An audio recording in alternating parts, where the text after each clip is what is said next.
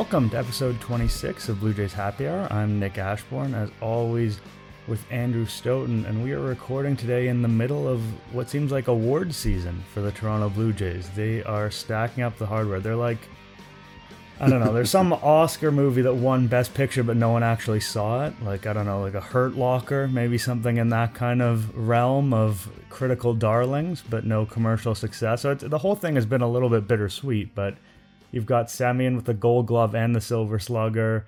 No surprises there. Teoscar Hernandez, 2 straight Silver Sluggers. That would have been kind of inconceivable a few years ago. Vladdy with the Silver Slugger and the Hank Aaron.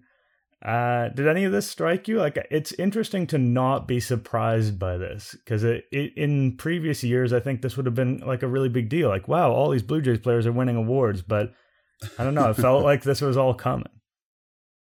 Yeah, I think it's because, the team needs to be rebuilt, basically, because they're losing so much value in Robbie Ray, who's going to win the Cy Young, speaking of award season, and Semien, right? Marcus Semien. It is weird that it's sort of the response is muted, and sort of all you can really say about it is like, well, that team should have made the playoffs. That's kind of where we're at. Yeah, and I think Teoscar Hernandez is the one that makes you step back a little bit and think, there was a time not long ago where we were questioning, maybe not is this an MLB player, but is this an MLB starter for a team that actually wants to win something? And now we're looking at 2 straight Silver Sluggers, and you'd have to be pretty pessimistic to not think that he's going to be a much above average offensive player heading into next year. Like, coming into 2021, I think there was a decent amount of confidence, especially because of the way he had ended 2019, and then 2020 was a shortened year, but it seemed like there was a trajectory, but there was still room for doubt. And that's pretty much been erased at this point.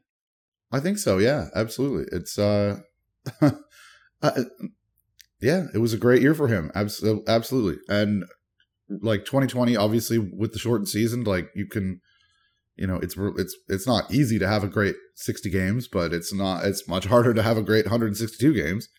And the fact that he did it again and keeps doing it is a testament to the work that he's put in. And the Jays had faith in him, and it's good on them for seeing that. And I think a lot of people along the way did not see it, like you're saying, defensively also, which has been, even like somehow even bigger an improvement, or like a bigger deal to me is like, people 2-3 years ago, if you talked about him just even playing regularly in the outfield for a team that was going to make the playoffs or be real close to making the playoffs, that would have seemed sort of inconceivable. Like, he looked like he was not good. And yeah, like, I don't know. I think that's, he's, to me, and I think I wrote this the other week, like, he's like the quintessential like guy for this project that the Blue Jays are on, which is, identifying him early, having work to go in, and like being a culture guy and believing in him as like a person and as somebody who was going to put the work in to get better, and he's done it. And I think that's sort of quite representative of what they're trying to do here, and kind of guys they're trying to find. Yeah, and also if you look at sort of the, I don't know, teardown might be a bit extreme, but whatever you want to call it, the rebuild post the sort of 2016, 2017 era, when they decided, okay, this competitive window is not going to stay open, we got to trade guys away. They really didn't get a lot for their guys. Like, I think that there's a legitimate criticism to be made that, the Josh Donaldson thing ended up being weird and a little bit out of their hands with the way the injury stuff worked. I don't know if you want to crack down on them for that. Jay Happ, I hated that trade at the time. I still hate it. He was a valuable piece that they got nothing for. Teoscar Hernandez. He was terrible heading into that trade deadline, though, as well. I think he had like just 6 of his worst starts as a Blue Jay going into that. Yeah, but you could have gotten something for him. Like, McKinney wasn't nothing at the time. He was kind of just the worst version of what you might have gotten. He played playoff games for the Dodgers, I believe, this year. Very true. Very true. Insane. Yeah, that is absolutely wild. But Teoscar Hernandez is sort of the one guy that they got back from all that. That turned out to be a big piece. And that's important. Like, when you go through these competitive cycles, obviously you have to draft and develop, and that's where it starts. But you also want to be able to get something for the group that you're moving on from. And it's getting harder and harder to do, the way teams hoard prospects and whatnot. I'm not saying that it's easy, but without Teoscar Hernandez, I think the Blue Jays would have been looking down the barrel at, we really didn't get anything for the decision to move away from that older 2015, 2016 group. You're not a Thomas Pannone believer. No, no, can't say that I ever was. Well, actually, Samad Taylor might make his way onto the 40-man. That's like one of those rare small positives out of that era. You're right. I don't know. We don't need to relitigate that whole era and all those trades that they made. But yeah, you're right. They definitely. He's the guy. Julian Merriweather had a good 8 innings there at the start of the year. Thomas Hatch is maybe something, probably not. No, we can move on from that. What I thought was interesting this week that surprised me is it seemed like we were setting up for this, okay, everyone knows there's going to be a lockout, so let's not do anything, and we'll do everything in February. And I think to some extent, there's a pretty good chance that that's how it plays out, bigger picture. But smaller picture, and that we saw an Andrew Heaney signing by the Los Angeles Dodgers. Kind of exactly the sort of guy, and we heard the Blue Jays were in on it to some degree. Again, this time of year, so many grain of salt are necessary whenever you hear the Blue Jays are attached to someone, which is not to say that they're not talking to everyone. I'm sure they talked to all the agents, et cetera, but who knows what their level of seriousness was with Heaney. He was the type of guy that could have been their next Mats or whatever.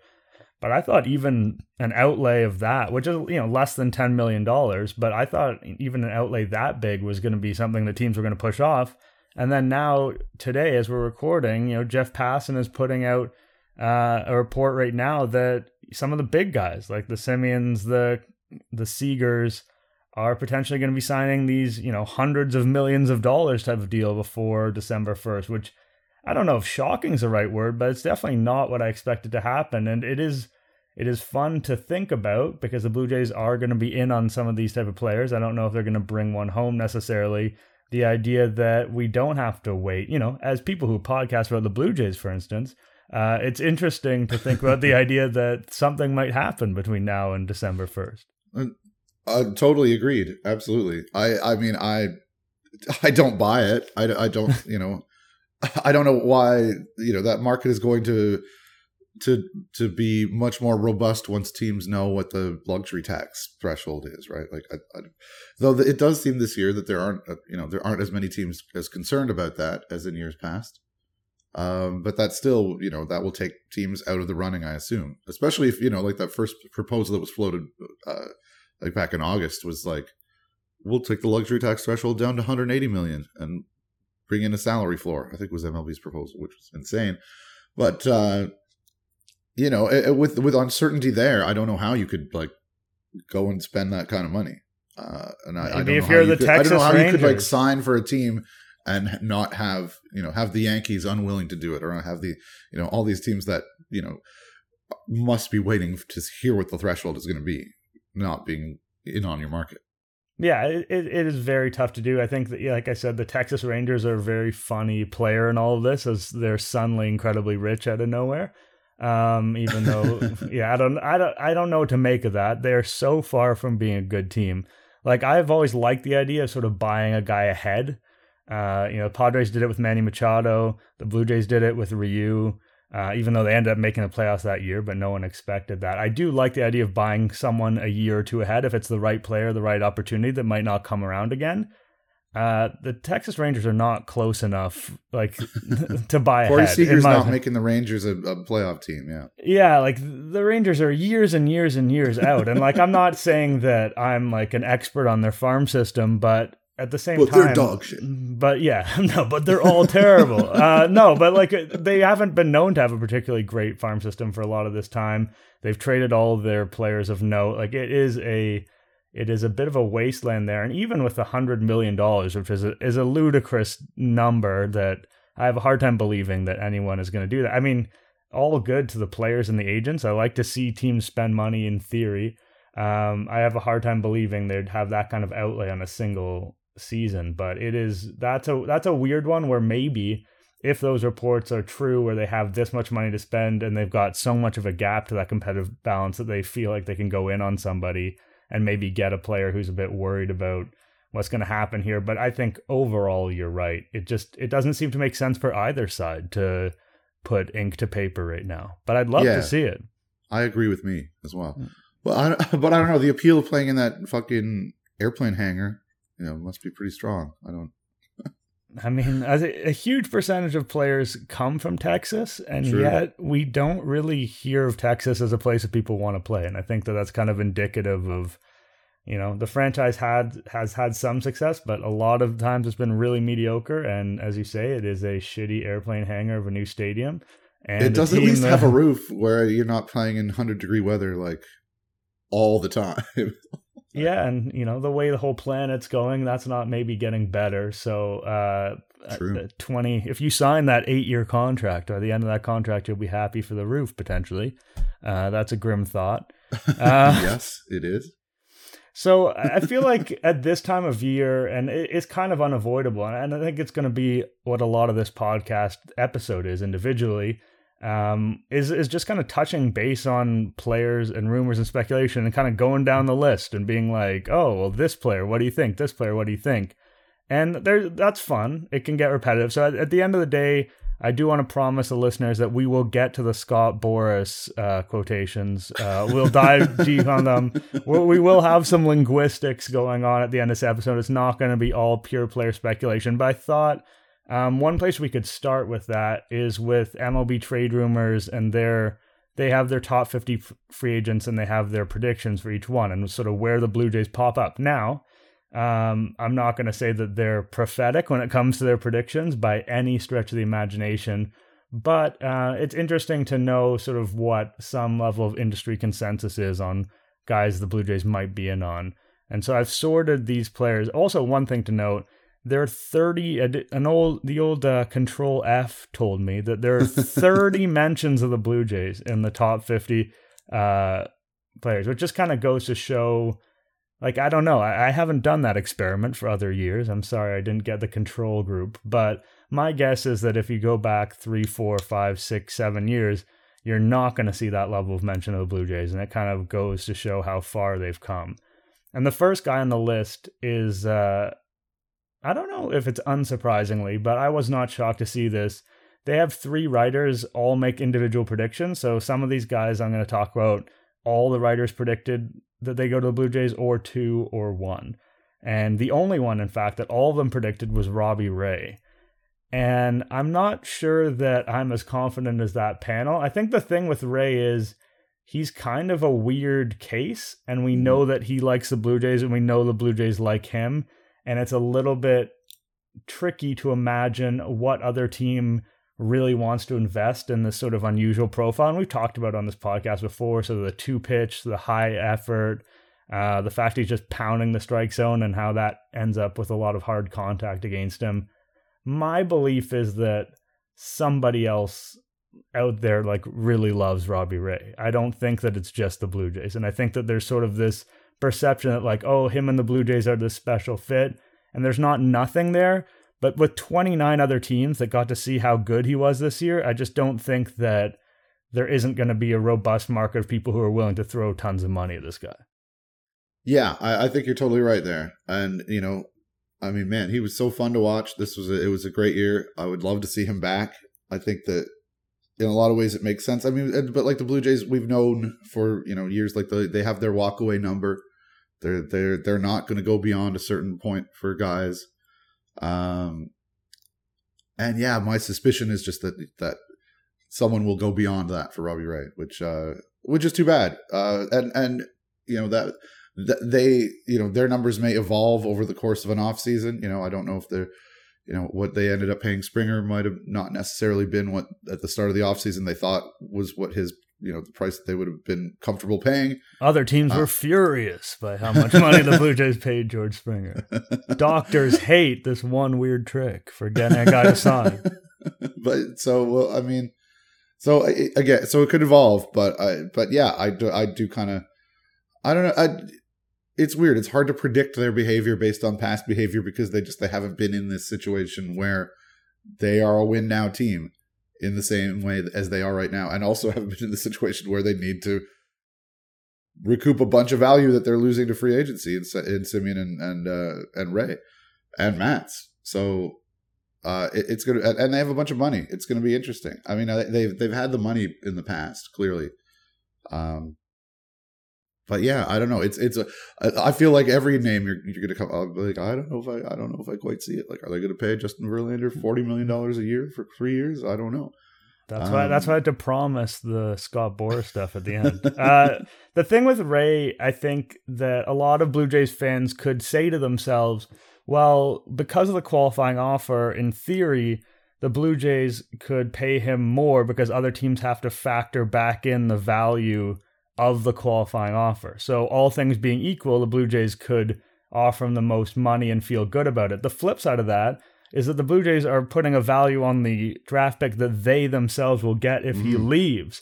And so I think that to some degree that balances itself out, and it might be something the Blue Jays are cognizant of if they go out into the trade market, which is something we're going to talk about a little bit later in the show, and they go and get somebody and they continue to deplete their farm system to some degree, then those draft picks might be more precious to them. So even though you can position yourself as believing that the qualifying offer helps the Blue Jays retain him, it's also another avenue for them to find value, is to allow him to leave and then sign someone they feel like is maybe not equivalent, but a good enough replacement at a price they feel better about, and then they get the draft pick too. Yeah, I tend to think that's probably how they're going to view it, because and I also think that they're probably going to go out and move some prospects and try to improve via the trade market, as we'll speak about later. So there are a couple of guys that got 2 writers out of 3 predicting they would go to the Blue Jays. And those guys, in order of excitement, actually, I don't know how to rank these guys in order of excitement. I don't know. It depends on your flavor. I guess probably in order of excitement, number 1 is Kenley Jansen, and number 2 is Kyle Seager. Kyle Seager is not very exciting. I just think that the premise of... That's the wrong Seager right there, yeah. That is the wrong Seager. I just think the premise of an everyday player is always a little bit more exciting than a reliever in a sense. This surprised me. First of all, I think there's been some rumblings that the Blue Jays haven't really engaged with Jansen thus far, which is not to say that they won't. And again, I won't take the rumors that seriously sometimes. But I don't see them spending that money on the relief. Like, they haven't done it yet. I know that they saw how poorly the bullpen performed at parts last year, but my interpretation of how they would see that is we need more quality arms, not we need this guy. Because they kind of have that guy in Romano to some degree when he's going. There are other individuals that they feel good about. Their issue was that they had more injuries than you would expect. So it was, I don't think they did the worst job of creating depth, but I think they know they need to create more. And I don't really see them going the route of spending on the big money closer. It's hard to fit the idea of the huge money closer with our understanding of the Shapiro Atkins front office. Although we do know they did take a swing at Liam Hendriks last offseason, but I think Hendriks is one of those guys who's just, he's a different animal. Like, he's kind of an exception to the rule. He's sort of the guy who can create that value, whereas Jansen, obviously an incredible closer, but maybe not that guy who is a total cut above many other people who are in a similar band. Yeah, I feel it would be much more surprising if Liam Hendriks fell off a cliff than if Jansen did. I've kind of been waiting for that for years, it feels like. And yeah, he's great. I don't know that signing him to a long contract would be a great idea for a team. Hope he gets paid. Hope somebody does it. But yeah, I think you're right that, like, you know, it's like more of a quantity versus quality thing for the Jays this year, and I think that's probably how they'll address it. And, you know, get their David Phelpses and get their, like, you know, guys who cost a couple $1 million and do it that way again, because they do have Romano, they do have Tim Meza, who was great last year. And yeah, I think you're right that Hendriks is it just the durability seems different, the age is different. Yeah, that would have been nice if they that would have worked out really well. Yeah. Yeah, maybe someone more in the sort of Kendall Graveman bracket. Like I could see them getting a Sure. quote unquote marquee guy, but maybe not at the very top of the market. And I would rather go sign Kendall Graveman than Kenley Jansen, that's for sure, on the Blue Jays. The second guy, Kyle Seager. I think this is one of those things that's sort of sadly plausible. Like, Oh no. I think that if you kind of read between the lines, or not even too far between the lines with Ross Atkins right now, he's definitely putting out into the world a scenario where Biggio returns to second base and is the primary option there, and then they go and get a third baseman, which I don't think is necessarily the worst idea in the world. I know we diverge a bit on Biggio's value. I actually think he's okay as a second baseman who hits ninth. He's better there for sure, yeah. Obviously, the drop-off between Semien and him would be stark, to say the least. But if you can, there's different ways to move value around. And Seager is the kind of guy who would fit at third base. If you go get Seager, who is sort of the ultimate floor play, right? Like there's no ceiling with him whatsoever. Floor ain't great. Floor could be better too. Floor could be better too. He's a left-handed bat, so you get a little diversification there. He's not terrible at fielding, even though he's old. Again, kind of a reliable, unexciting veteran. If you do that, you better go get some really good pitching. Like, if your move is to get Kyle Seager and then put Cavan Biggio at second, you're basically saying that our lineup is going to take a big step back. And so we have to make our pitching better, which is hard to do when you're losing a possible Cy Young and a Steven Matz and whatnot. So I think it's plausible, but I don't know if it's the darkest timeline, but it is I think it's a pretty grim timeline where the Blue Jays end up with Kyle Seager, which is not to say that it won't happen, but I'm more optimistic for the front office than assuming that that's the direction they're going to go. Yeah, same. Oh man, that's a tough sell, Kyle Seager. He sucks. Not great. Go trade for Chapman or you have better options at third base than Seager. I don't know. He should retire a Mariner. They should bring him back. Nobody else should have any interest in him.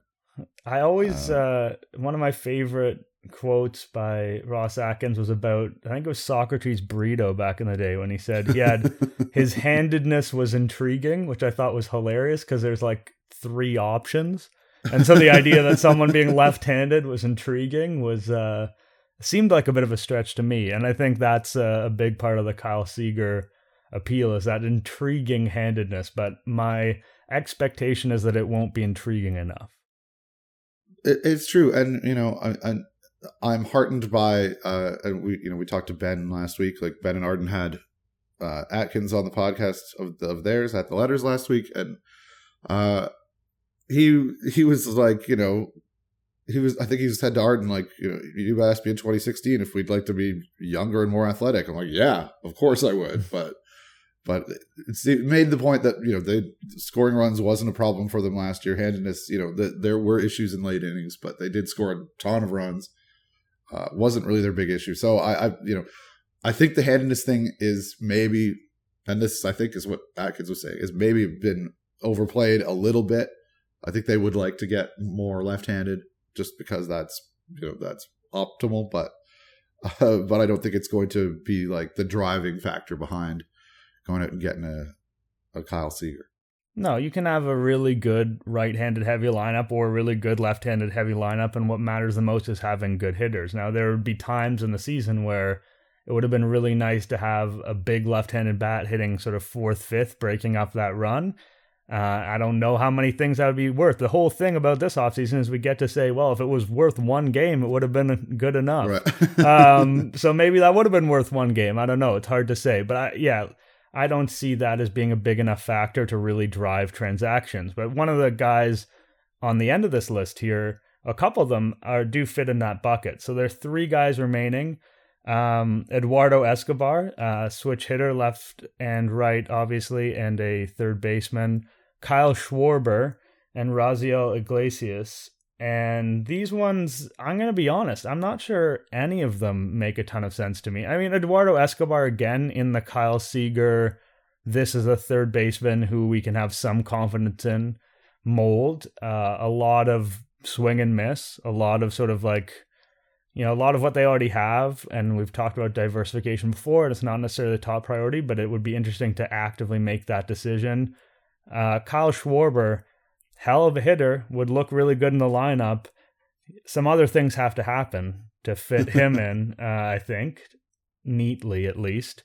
This is not to say that they couldn't happen. I think he would look really... They have a lot of DH at bats to give away as well, and I think the fact that you can throw him in left field, of that group, I definitely would lean Schwarber. Well, yeah, you also lean him because he's by far the best player out of that group. Iglesias is a good pitcher, again, like maybe makes more sense than Jansen in the sense that he's not at the very, very top of that market, but still high up.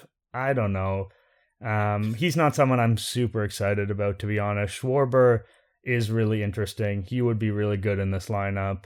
Gives them that punch. He's also last year, when he came to the Red Sox, he really ratcheted up his selectivity and took a lot more walks and ended up at like leading off for that team for a lot of the playoffs and late in the season. And he didn't lose his power or anything. He was just really good across the board.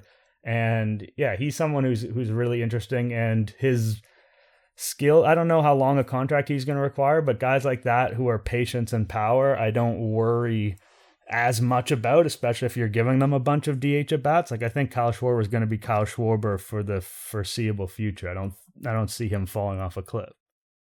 Yeah, no, I agree with that, and I think I think with the DH at bats and the fact that he can play left field, you can squeeze him in. But it depends what they think about Lourdes Gurriel Jr., who apparently is a free agent sooner than anybody thought. Yeah, that's a weird one. Revelation this week. That's a weird one. I'm sure we've all written incorrect information about Lourdes Gurriel Jr. and put that out into the world.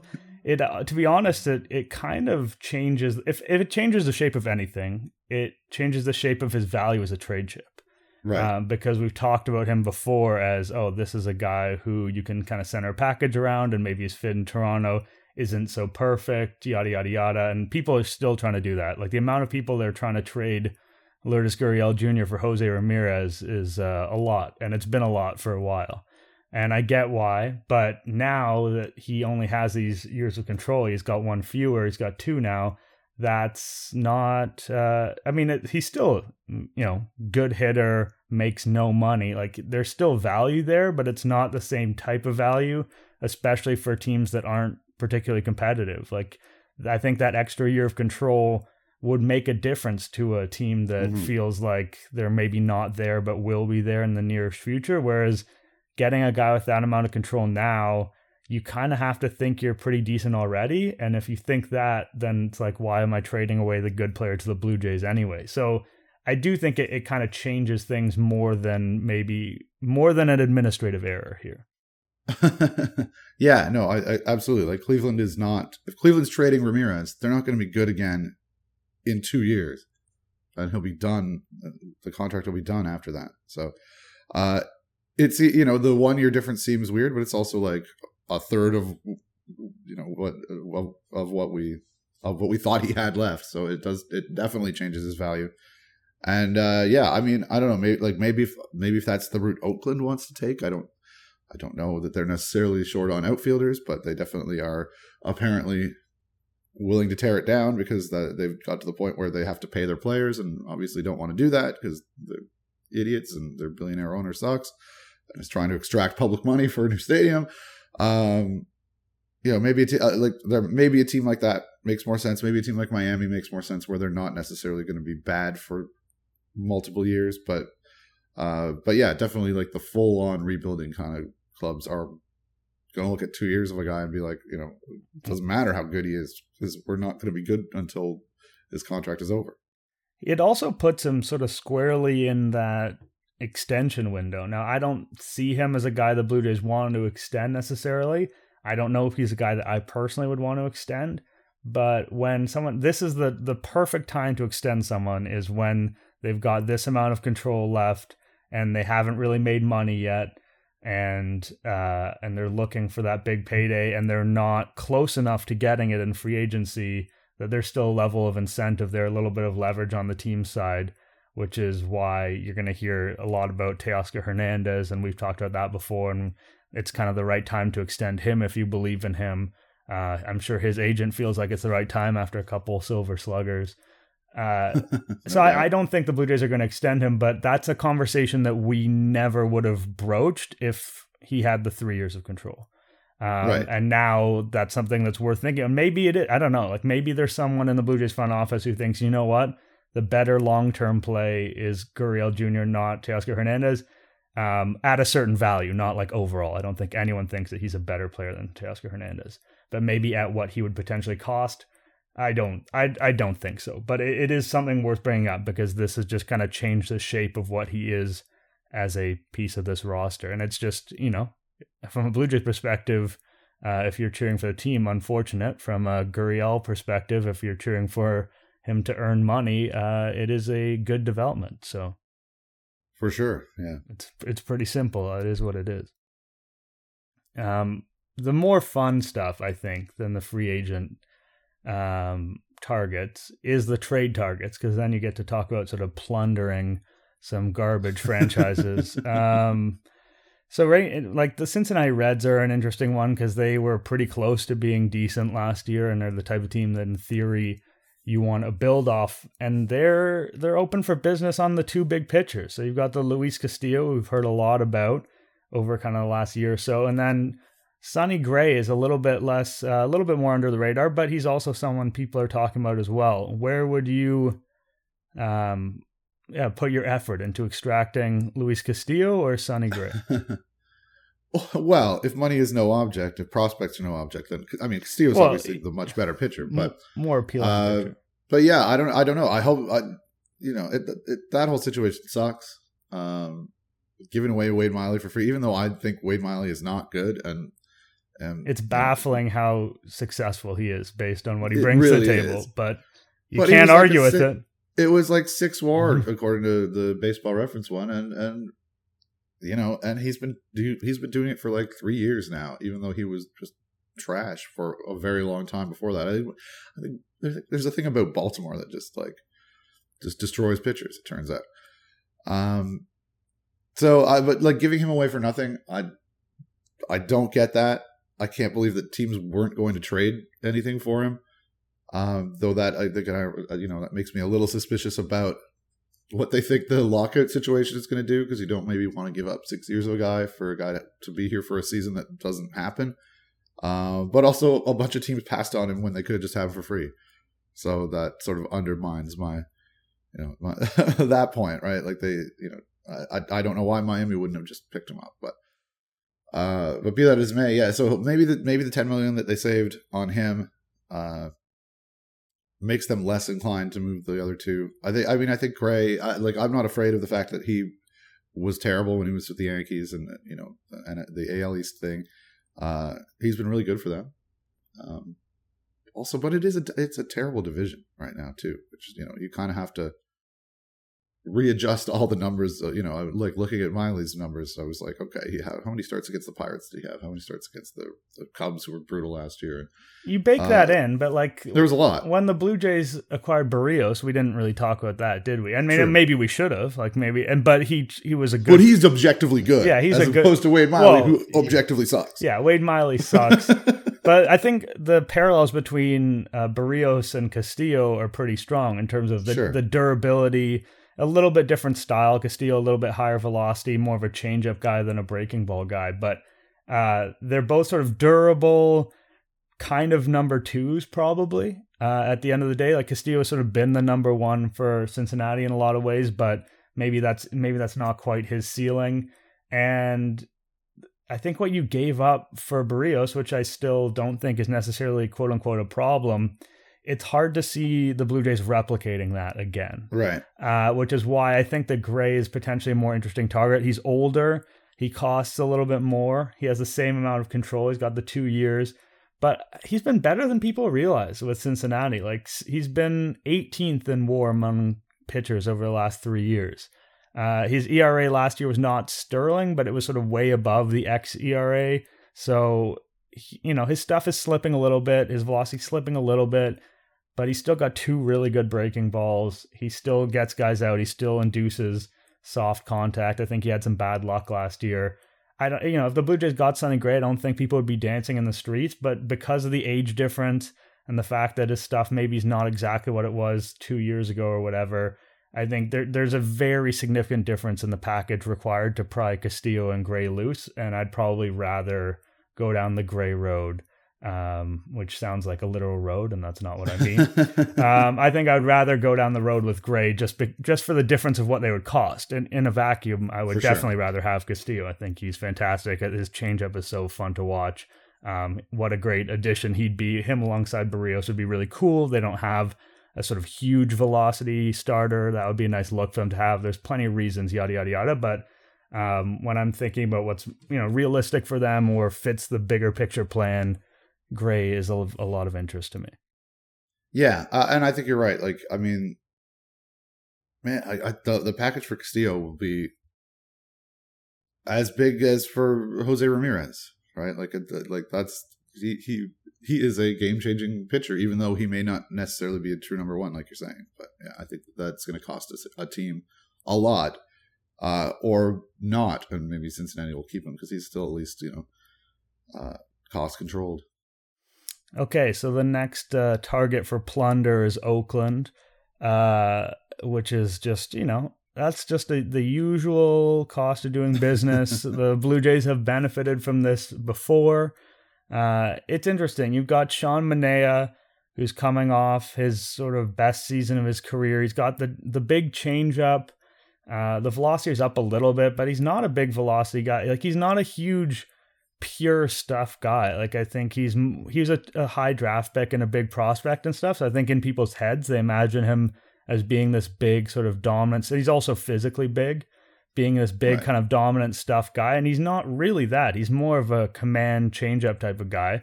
Really good at what he does. But, and then you've got Bassett, who is one of those guys who doesn't blow you away with anything he throws necessarily either, but he's got 5 legit pitches. And he's had an ERA of 3.15 or less in 3 of the last 4 seasons. Like, he's had some injury problems, but a career ERA of 3.47. That's a guy who just keeps guys off. He keeps runs off the board. Yeah. He's a 1-year control guy, so probably more manageable from a acquisition cost standpoint. Matt Chapman, right? Like, that's the interesting one from a Blue Jays perspective. For sure. He's been an MVP level player before. He's an incredible defender, like sort of platinum glove level defender at third base, something the Blue Jays haven't seen in a long time. Like, that would be really, really fun for the Blue Jays fans to just watch him go to work on defense. Really weird what's happened to him on offense. Like, he's become sort of Joey Gallo-esque over the last 2 years. And in the pandemic year of 2020, he thought, oh, maybe whatever, this is nothing. But his strikeout rate went up into the 30s. And then in 2021, it came back and it was the same thing. So that's a little bit worrying, obviously. He didn't have as good a season offensively, but even having a pretty unimpressive offensive season, he was a 3.4 win player in 2021. So the floor with him is so high because his defense is so good. And if you can get the bats to bounce back to the sort of 2018, 2019 levels, like, yeah, you're talking about an absolute superstar. How could you not like that as a trade target? For sure. Absolutely. But yeah, I don't know. And I definitely just from Twitter, I definitely see people thinking about him as though he's the 2018-19 version, which he hasn't been, which is weird. Like, I think was it like a 101 WRC plus this year, like, just a league average hitter, but the glove is so good at third base that the floor is that high, and he'll be a 3-4 win player even if he doesn't get back to there. So I think he's a great target because there's definitely the potential to be better because we've seen it.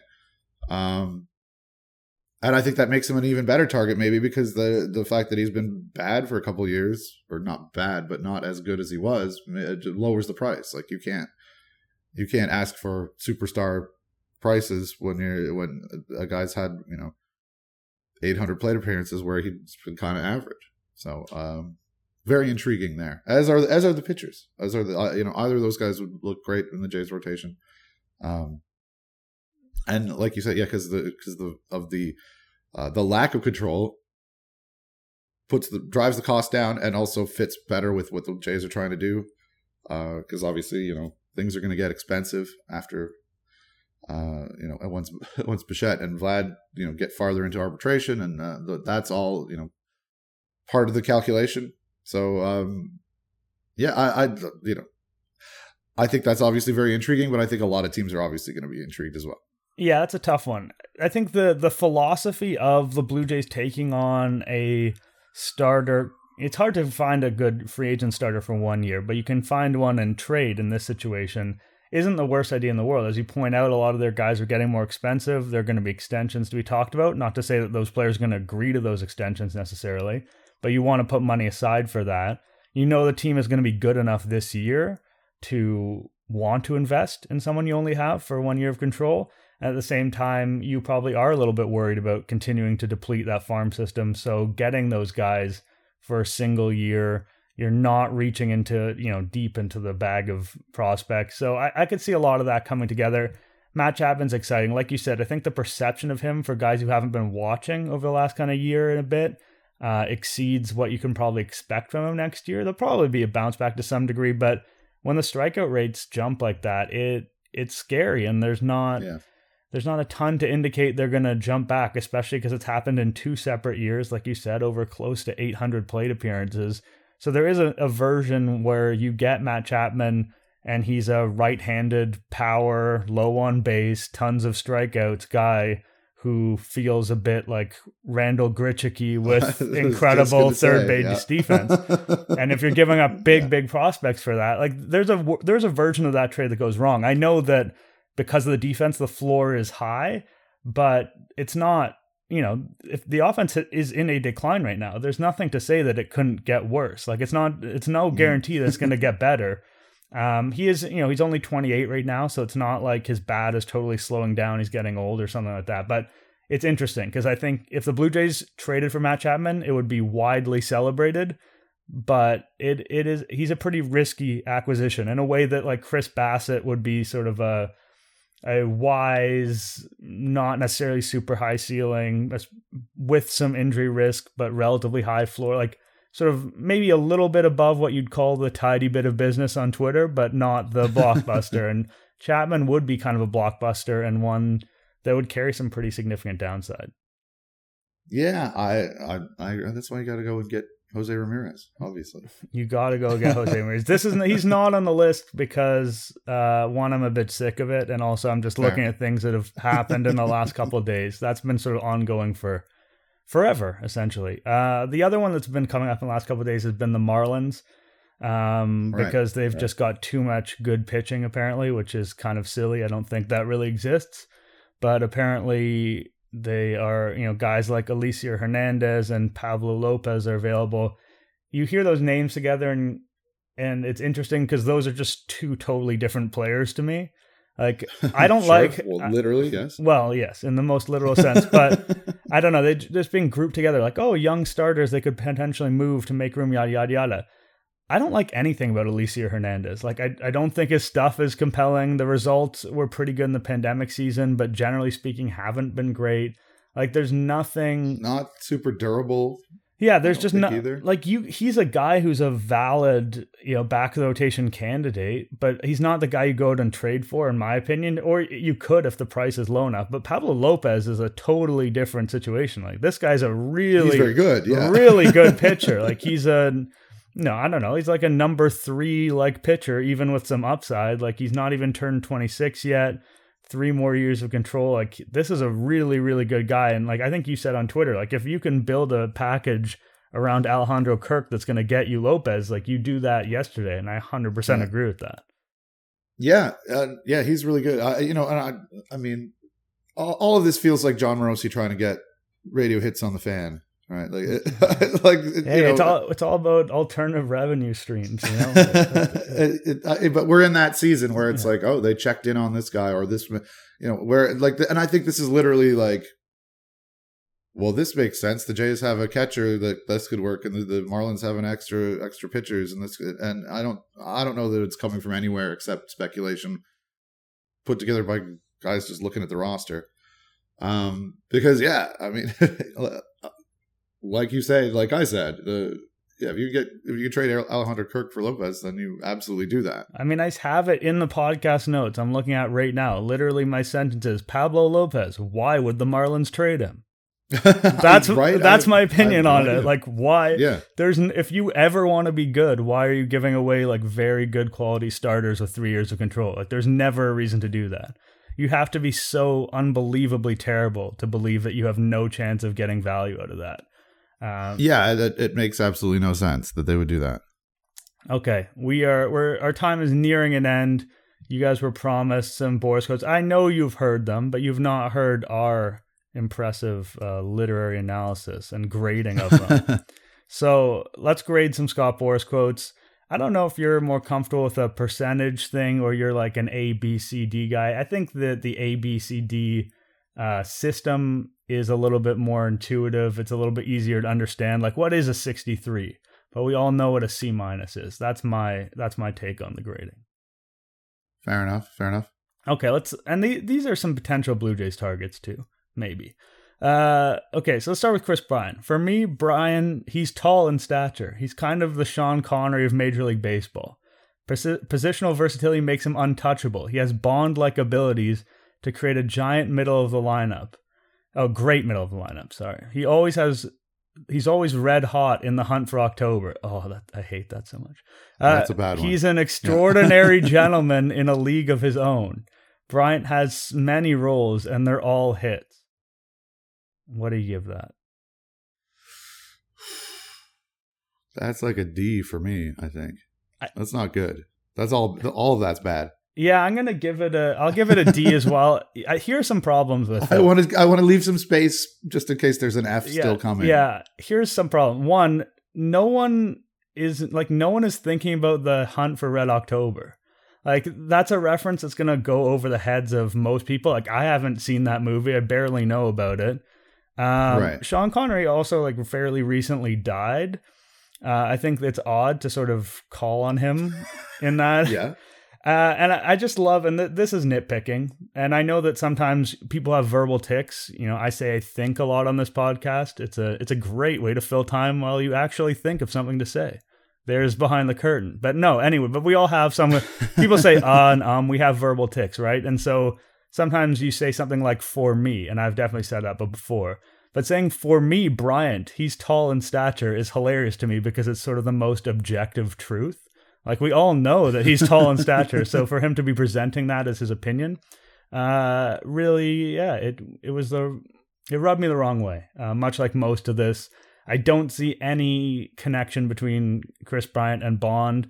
And if anyone is thinking of seeing the newest Bond movie, don't see it. It's absolute dog shit. That's kind of unrelated, but just a nice little PSA. Number 2, so Michael Conforto. Conforto has been the king of diamonds, Little League World Series, College World Series, and as a Met, he's been an all-star, a pennant winner, and he was huge in the World Series. He's basically become the king of queens, and in free agency, he's the ace of many GMs' hearts. I mean, that's a solid C, I think. Yeah, that's a little better. I'm going to say C+. Like, there's some real things involved in that. He's listing some, I don't know if accomplishments are the right word, but he's getting something across that, like, this. There's like there's a through line with the deck of cards thing. I don't like the Kevin James King of Queens reference. I don't know that's going to, it's a bit cutesy. Connect with people. Yeah. It's a bit cutesy with the ace of GM's hearts, but yeah, it has like you said, it has a through line, it has a theme, and it lists real things that happen. Like when he references Bryant's Bond-like abilities, that's not anything. Whereas this refers to, some tangible things. Yeah, I'll give it a C+. It's not for me, but I could see somebody appreciating it somewhere. Sure. So this is Marcus Semien, our friend here. In Marcus's case, he brings a charge to the batter's box. He insulates the middle infield, so he's truly a modern-day Semien conductor. And we all know there's a shortage of chips worldwide, so you can imagine the people who come. See, I don't hate that one. I can give that a B. I could go even higher. Here's the thing, but I won't. I wish that I knew more about what semiconductors do, because I feel like, do they insulate things? I don't know. Oh fuck! I have no idea. So about that. one thing I do respect in this one is that he's referencing like the worldwide chip shortage, which I think might be a little bit niche. I don't know if like sort of the average person is thinking about that on a day-to-day basis, but it is a really big deal in a variety of industries, and I like how he ties it back into the demand for his client. Semiconductors really what trips me off. Like, that pun itself really bothers me, but the rest of the premise is all right. So yeah, and also that one just like, you know, clearly thought out beforehand. Clearly, you know, and we all know that he's, you know, he's workshopping his material.